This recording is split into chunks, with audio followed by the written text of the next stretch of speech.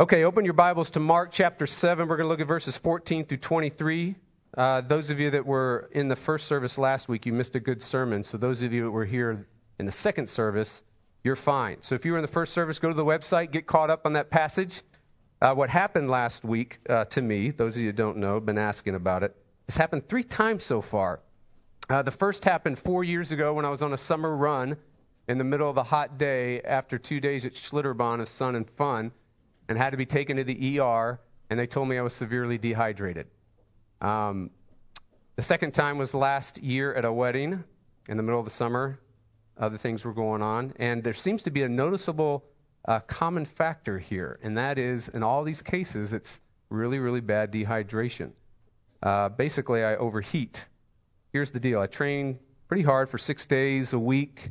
And on Tuesdays, I do twice. I have a Miss Manners class that I go to on Tuesday evenings. Those of you that know about that, it's not Miss Manners. It's a little rougher than that. And I'm not real good about drinking water. I have grown up in the day of sports where you were denied water, not given water. My wife has been telling me for years I don't drink enough water. She's also been telling me that I was born in the wrong time period in history, something about Sparta and things like that. I don't know what she's talking about. Then you add into the dehydration mix sickness, lack of sleep, stressful times in ministry, and then, a pretty laid-back personality. And then finally, which I hate to admit, getting older.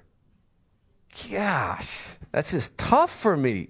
And so while preaching, the adrenaline, and all preachers, the adrenaline, Piper used to talk about this when he got into his 40s, things started changing in his body. I didn't believe him. Till now. So the adrenaline gets dumped into an engine that has no coolant or has no oil, and basically I overheat.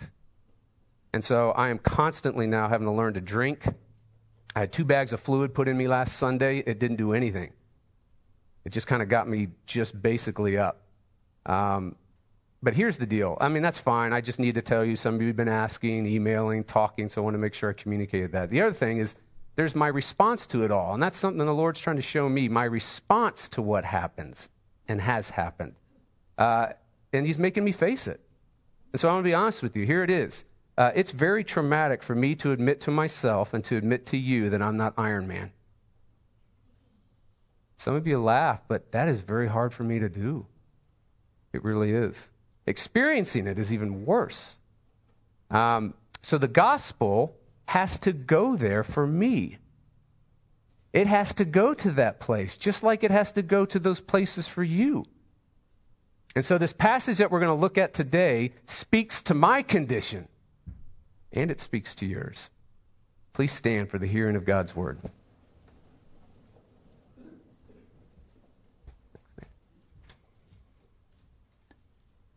And he called the people to him again and said to them, "Hear me, all of you, and understand.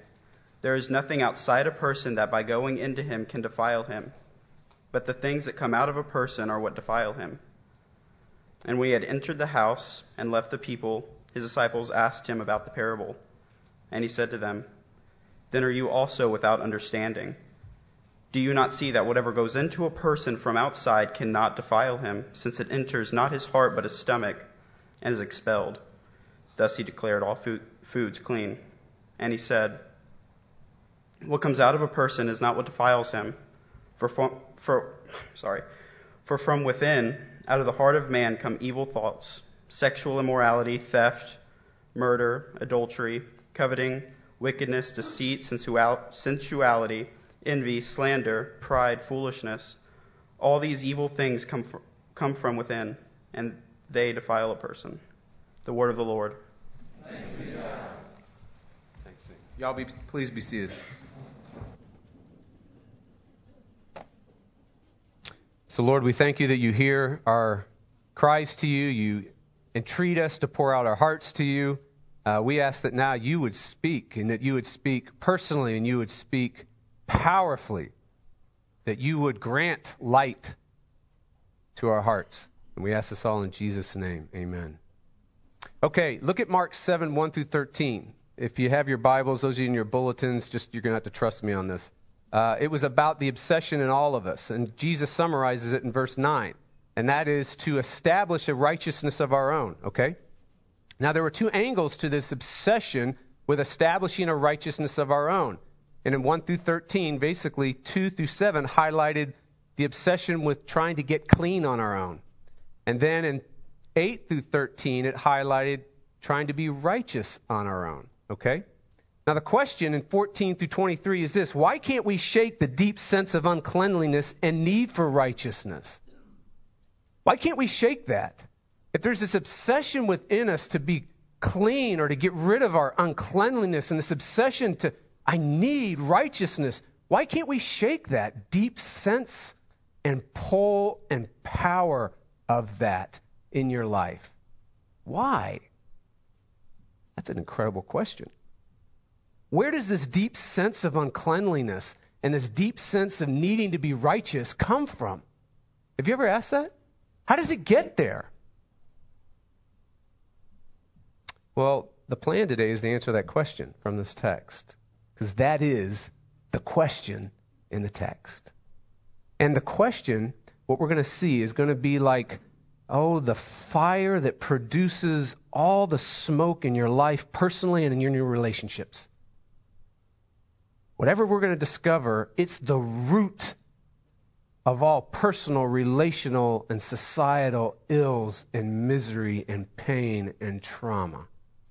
So it's a big deal. Then we're going to feel deeply, because every generation tries to solve the problem. Every generation tries to fix it. And we're going to look at the number one solution that every generation tries to apply to it, but it fails. And we're going to look at the failure because we need to see it and we need to recognize it, because as Packer says, if you start applying the solution and it doesn't work, it can lead to fractures in your life, breakdown in your life, okay? And then finally, we're going to trust in the only one who can deal with the deep issue. The only one. We're going to trust him in a new way who can deal with the real problem, okay? All right, so what's the deepest stain? What's the deepest problem? What's wrong with the world today? Now, I got to confess, what I did is I actually Googled that. I wrote on the Google, I said, what's wrong with the world today? And do you know what happened? All these websites showed up. It was incredible. Literally, what's wrong with the world websites? The first thing I saw was a Flight of the Conchord song. I was really wanting to listen to that, but I did not have time on Friday at Starbucks because I wanted to. Their title of their song was What's Wrong with the World Today? I bet it's outstanding. I wanted to see it. I couldn't. Then the second thing that caught my eye was this little weird 3-minute and 20-second blip on what's wrong with the world today through some sort of animated creature thing. And I thought, I was tempted. No, I better not. You never know. Right? And then I must confess, I went the safe route and just hit the Yahoo website where they try to put forward some answers to what's wrong with the world today. And here were their answers. Some of them. I'm just giving you some of them. Here's the first. Why do people keep making more mouths to feed when they can't feed their own? It seems to me if we were concerned with our future, we would force people with crappy life choices to get spayed and neutered. Oh. Has the American dream always just been a dream? Is our only hope to cut off the heads of state that are corrupt? If so, would there be even one left? What happened to the good old days? I'll tell you, people nowadays think they're better than everyone else. End quote. What's wrong with the world today? If you were in Jesus' day and you were a respectable Roman, you know what you would say? Barbaric behavior. Barbarism. Everything outside the realm of Roman rule is what's wrong with the world today. Everything outside Pax Romana, right? Roman peace is what's wrong with the world today. And it fueled world conquest. Everything that's outside the Roman view of life and the way to have people class systems and Roman civilization, that's what's wrong with the world today. If you're a religious person in Jesus' day, you would say breaking covenant with God. Breaking God's covenant, breaking God's laws. Bad behavior, but with a religious twist to it. Very similar to the first one. If you were an irreligious person, you might have said nothing, because people are basically good. You might have said, if push, you said, you really want to know what I think is wrong with the world today? Anyone that tries to impose some sort of value or moral system on us. Anything that gets in the way of freedom and self-expression, that's what's wrong with the world today. Well, Jesus is in this world, in this time period, addressing these views of what's wrong with the world today. And you know what he says? Verse 14 and 15. Here's how he starts it, though. Hear me, all of you, and understand. First of all, here's what you need to understand. What Jesus is saying right there is a big deal. Jesus is taking the phrase of God in the Old Testament when he gave the law at Mount Sinai and using the same phraseology and saying it to himself right now. The religious leaders in those days would have not missed that. So he is saying, this is cosmic, authoritative teaching. Teaching that touches ultimate reality. Hear me, all of you, and understand there's nothing outside a person that by going into him can defile him, but the things that come out of a person are what defile him. That was hard to understand, possibly. So in 18 through 20, he writes a commentary on it. He elaborates on it. He says, do you not see that whatever goes into a person from outside cannot defile him, since it enters not his heart, but his stomach, and is expelled? You know what that literal translation is? Look at your footnote. You should have a footnote. If you have a Bible, look at your footnote, go down to the bottom. Literal translation means, and goes out into the latrine. Okay? I think that's, well, you'll see. What comes out of a person is what defiles him. So this is a pretty graphic image of what Jesus says. He listens, Romans, moralists, respectable citizens, and he says, you know, it's a really simple answer to what's wrong with the world today. If you want to know the answer, just look in your toilet. In other words, what he's saying is that the problem is not stop looking for the answer to an outside-in problem. It's an inside-out problem. The problem isn't what comes at us. The problem isn't people that come at us and tough situations and circumstances and conditions that come at us. That's not the problem. He's saying the problem is an internal corruption, a deep stain within that expels all kinds of contamination, all kinds of corruption, all kinds of defilement. And then he goes on and gives us a list of what does get expelled and what's found in the heart in verses 21 through 23. Do you see that list? So what Jesus is saying here is absolutely shocking. It shocks the respectable Roman, it shocks the religious person, and it shocks the irreligious person, and it shocks all of us today with modern ears and modern eyes. It shocks all of us. Why? Because we all live our lives like it's an outside-in problem. I told this to the Hillsborough group on Thursday. I used to think I was a pretty good person till I got married. I did. I thought I was a great person. And then I got married and I started seeing all this uncomfortable stuff about myself. I could see that I could be argumentative. I could see that I could, seek to be combative and win arguments. I started seeing that I could get defensive and I could get angry. I couldn't believe this. And I started seeing that I actually can try to control my world and try to control my life. And I actually started seeing that I can be selfish. And I actually thought that I could walk around the house and think that I'm better than everybody. And that my ways are better. And then lastly, I began to think, I actually began to see it's very hard for me to admit that I'm wrong. So what did I do with this newfound self-awareness, this glorious light that went and showed me what I'm like? What did I do with it? Did I confess and repent? Did I go, the gospel needs to go in this place? Did I mature in the gospel? Of course not. I blame Nancy. You make me angry. You make me a selfish person. You make me irritable. You bring out why it's hard for me to admit that I'm wrong. When marriages blow up, spouses blame each other.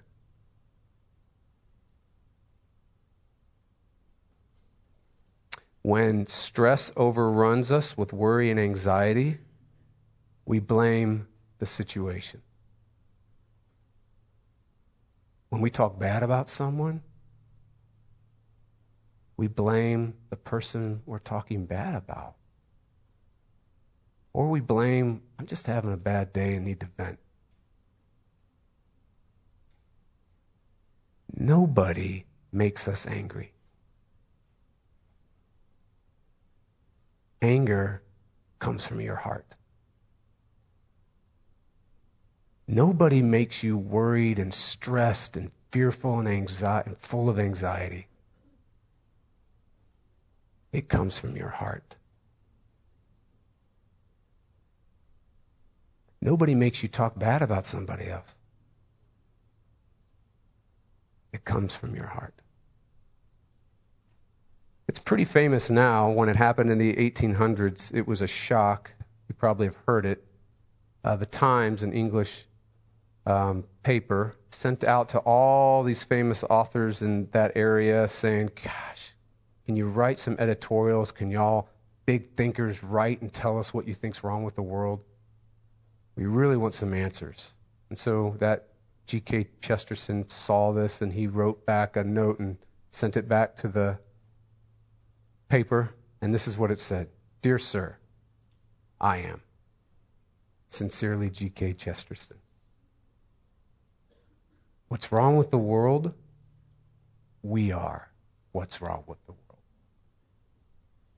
We are the problem.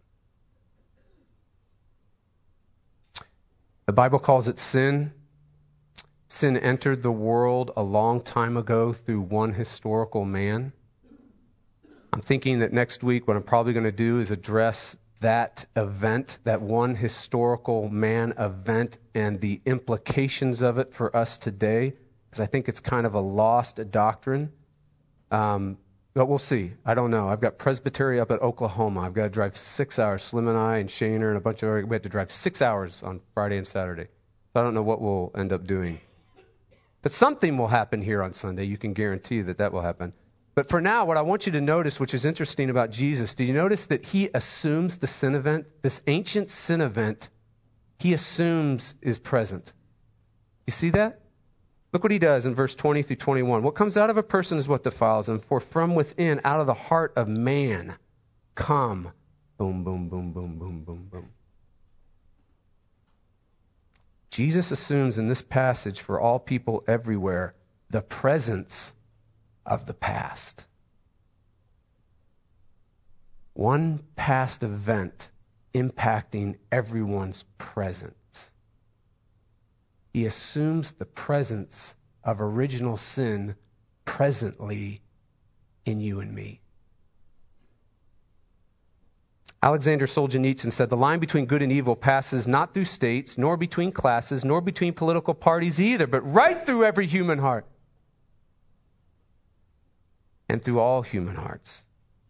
Lord David Cecil said after the Holocaust, the jargon of the philosophy of progress taught us to think that the savage and primitive state of man is behind us, but barbarianism is not behind us, it's within us. What's the problem with the world? What's the problem with you and me?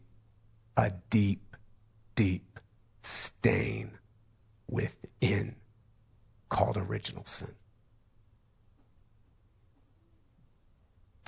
So every generation, though, tries to deal with this deep stain within called original sin, even though they might not call it that and might not recognize that that's the problem. But each generation tries to handle it. Most folks in generations just try to forget about it and ignore it and pretend it or stuff it or hide it or do something with it because it's just too overwhelming. Other brave souls, though, in every generation try to roll up their sleeve and tackle it. Like those dear folks at that journal or that paper that were writing, gosh, can anyone tell us what's wrong with the world today, right? Some people do. What I'd like for you to do is this. There is a number one solution that every generation tries to solve this problem with. Now, there's a religious solution. And the religious solution was being dealt with in verses 1 through 13. That was a religious solution. Tim Keller summarizes the religious solution this way. He says, if I stay away from dirty movies and profane activities and bad people, if I pray and read my Bible, if I try really hard to be good, then God will see that I'm worthy and come in and heal my heart. But religion doesn't get rid of the self-justification. Religion doesn't get rid of the radical self-centeredness. Religion doesn't get rid of the self-absorption at all. It doesn't strengthen and change the heart at all. Past and present solutions that are pretty popular that have been offered are what? I mean, you can think of some. What's the big one today? We're in a town of it. Education. Education's the answer. Others have said political change. I mean, we go through this every 4 years, don't we? Every 4 years. This is the answer. And then those that are not on the winning team, we're all doomed. The world's over, right? Everything is put in for political change or some dynamic leader, charismatic leader. That's another answer. Capitalism's been an answer. Socialism's been an answer. Various progressive movements or progress movements, right? Some of the popular culture solutions have been this. Be pretty. Be thin. Be fit. Be successful. Be loaded with lots of money. Right? Be an achiever. Be a hard worker. Do whatever you want. What's wrong with all these solutions, though? What's the fatal flaw? Why do these solutions not work? They're outside in solutions. But the problem is inside out.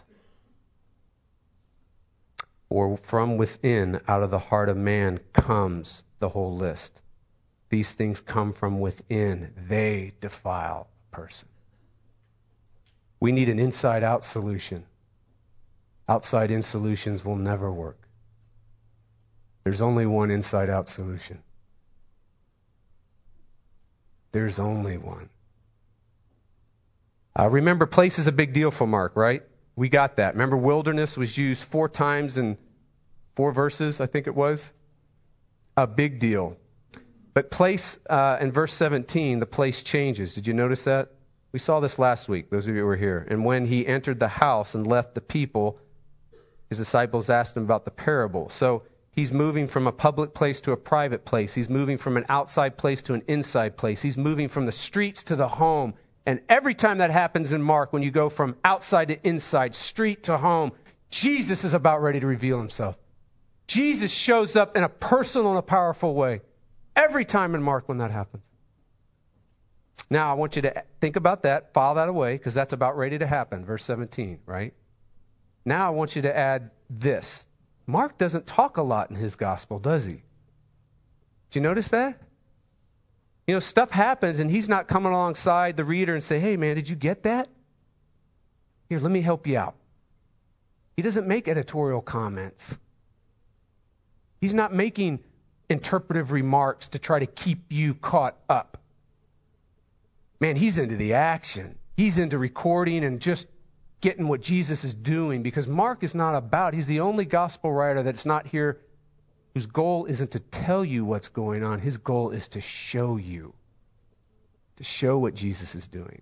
So if Mark does talk, it's a big deal. Verse 18. And he said to them, then are you also without understanding? Do you not see that whatever goes into a person from outside cannot defile him, since it enters not his heart but his stomach and is expelled? You ready? Here it is. It's in parentheses because it's editorial. Thus he declared all foods clean. What? How could Jesus do this? This is not reinforcement of some universal truth that everyone knew about, but a certain group of religious people started to suppress that truth, and he basically is coming up to them and saying, look, fools, all foods are clean. This is also not the removal of the Old Testament purity laws, as if he's just casting them aside and saying, listen, I'm changing the rules. I'm abolishing what was once true. Those Old Testament purity laws about food, we're just going to change the rules because listen to me, he says, right? Hear me, O Israel. I'm the second Moses, I'm the second lawgiver. How could Jesus declare something unclean clean? You know what the answer is? The same way that he could walk up to a storm and say, stop. The same way he can walk up to an unclean leper and say, be clean. Same way he can go up to a woman who's been bleeding for 12 years and in every angle you look at it completely unclean and say, be clean. The same way he can go up to a demoniac that's raging and roaring with unclean spirits inside and out, so much so that his personal spirit and personality is completely dominated and ruled, and he can walk up to this unclean demoniac and say, clean. The same way he can walk up to a lifeless, unclean little girl and raise her from the dead and say, clean. He does so by the word of his power. And where does that power come from? The intent of the Old Testament purity laws for food was this: to prepare the way for true cleanliness. The Old Testament purity laws and some of the laws that we kind of get run over by in Leviticus and other places are like, ooh, what? But we read these things and it's pretty interesting. But these Old Testament purity laws for food were specifically to prepare the way for a coming cleanliness, for a coming clean one who's completely clean. So true cleanliness has arrived. That's why they're declared clean. True cleanliness has showed up in history. And true cleanliness has walked around and he has cleansed the unclean. But I want you to notice that he does so when he cleanses the unclean. Every time Jesus cleanses someone, all these people that we've already looked at in Mark, do you know what happens? There's a great cost to himself. Something happens to him. Do you remember when the hemorrhaging woman touched him? What was said about him? Do you remember? Power went out from him. He was decreased in some way. He was exhausted. I can't even figure the right word I want to say. He decreased in some way. That happened, right? And if you look at all the others, something happens to him at cost to him in order to give cleanliness to those he cleans. Now I want you to look at what's happening here. At great cost to himself. We have the spotless, we have the clean, we have the holy, we have the pure, we have the perfect, we have the righteous one. The Son of God becomes sin on the cross. Look at your list again at 21 through 22. Here's what is happening. Jesus became evil thoughts on the cross to cleanse you. Jesus became sexual immorality on the cross to cleanse you. Jesus became murder and pride and theft and adultery and lying and foolishness and covetousness to cleanse us. He became sin, great cost to himself, on the cross, to take every last drop of a stained, corrupt, interior, internal corruption and put it on himself. Now, he's not just taking the bad. We know the rest of the story. Cleansing also means there needs to be something positive happening to the unclean. It's not just taking a debt away, taking the stain away, but holiness needs to be given. Purity needs to be given. Blamelessness needs to be given. Free from accusation needs to be given. Righteousness and godliness needs to be given. And so the Son of God gives his own. God justifies the ungodly. God cleanses the unclean. Jesus' cleansing alone is an inside-out solution, and the only solution to the deep stain within called original sin. All right, Martin Luther had a good friend named George Spalatin. George was a pastor, and he committed a very scandalous sin. The sin was scandalous and was for everybody, for pastors in the area, for the churches in that area, and those folks responded a certain way to him. But Luther, what was Luther going to do? What was he going to say to him? Here's what he said. Therefore, my faithful request and admonition is that you join our company and associate with us, who are real, great, and hard-boiled sinners. You must by no means make Christ seem paltry and trifling to us, as though he could only be a helper only when we want to be rid of some imaginary, nominal, and childish sins. No, that would not be good for us. He must rather be a Savior and a Redeemer from real, great, grievous, and damnable transgressions and iniquities, yea, from the very greatest and the most shocking sins. To be brief, from all sins added together in a grand total. End quote. Okay, here's the application. It's time for us to be real sinners, not imaginary ones. Not, I just made some mistakes, bad mistakes today. Not, I just had a bad day today. Not that I just make bad choices. It's time to face the deep stain within called original sin. It's time to be a real sinner. And for those of us that are Christians, you need to hear this too. That stain does not go away. It will be with you for the rest of your life. If you play imaginary games with it, J.I. Packer's words will come back as a rescue to you. It will drive you insane. Because it's not imaginary. It's real. And it's within. It's time to be deeply stained within. Evil thoughts, sexual immorality, theft, murder, adultery, coveting, wickedness, deceit, sensuality, envy, pride, foolishness. It's all there in your heart. And then when you're able, and it's time to face it and own up to it, then, now let's go to Jesus and get cleansed. Now let's say, oh, Jesus, touch this area.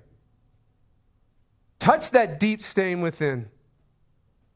Take it all from me. I trust you to do that. I trust you to cleanse me. I'm not going to try to cleanse myself. I'm going to trust you to give me righteousness. I'm not going to try to be righteousness on my own. You do it. And you know what happens in that dynamic of doing that in new areas and in brighter areas and bigger areas of your life? Marriage, children, workplace, conflicts, whatever. What happens is you start changing from the inside out. Amen.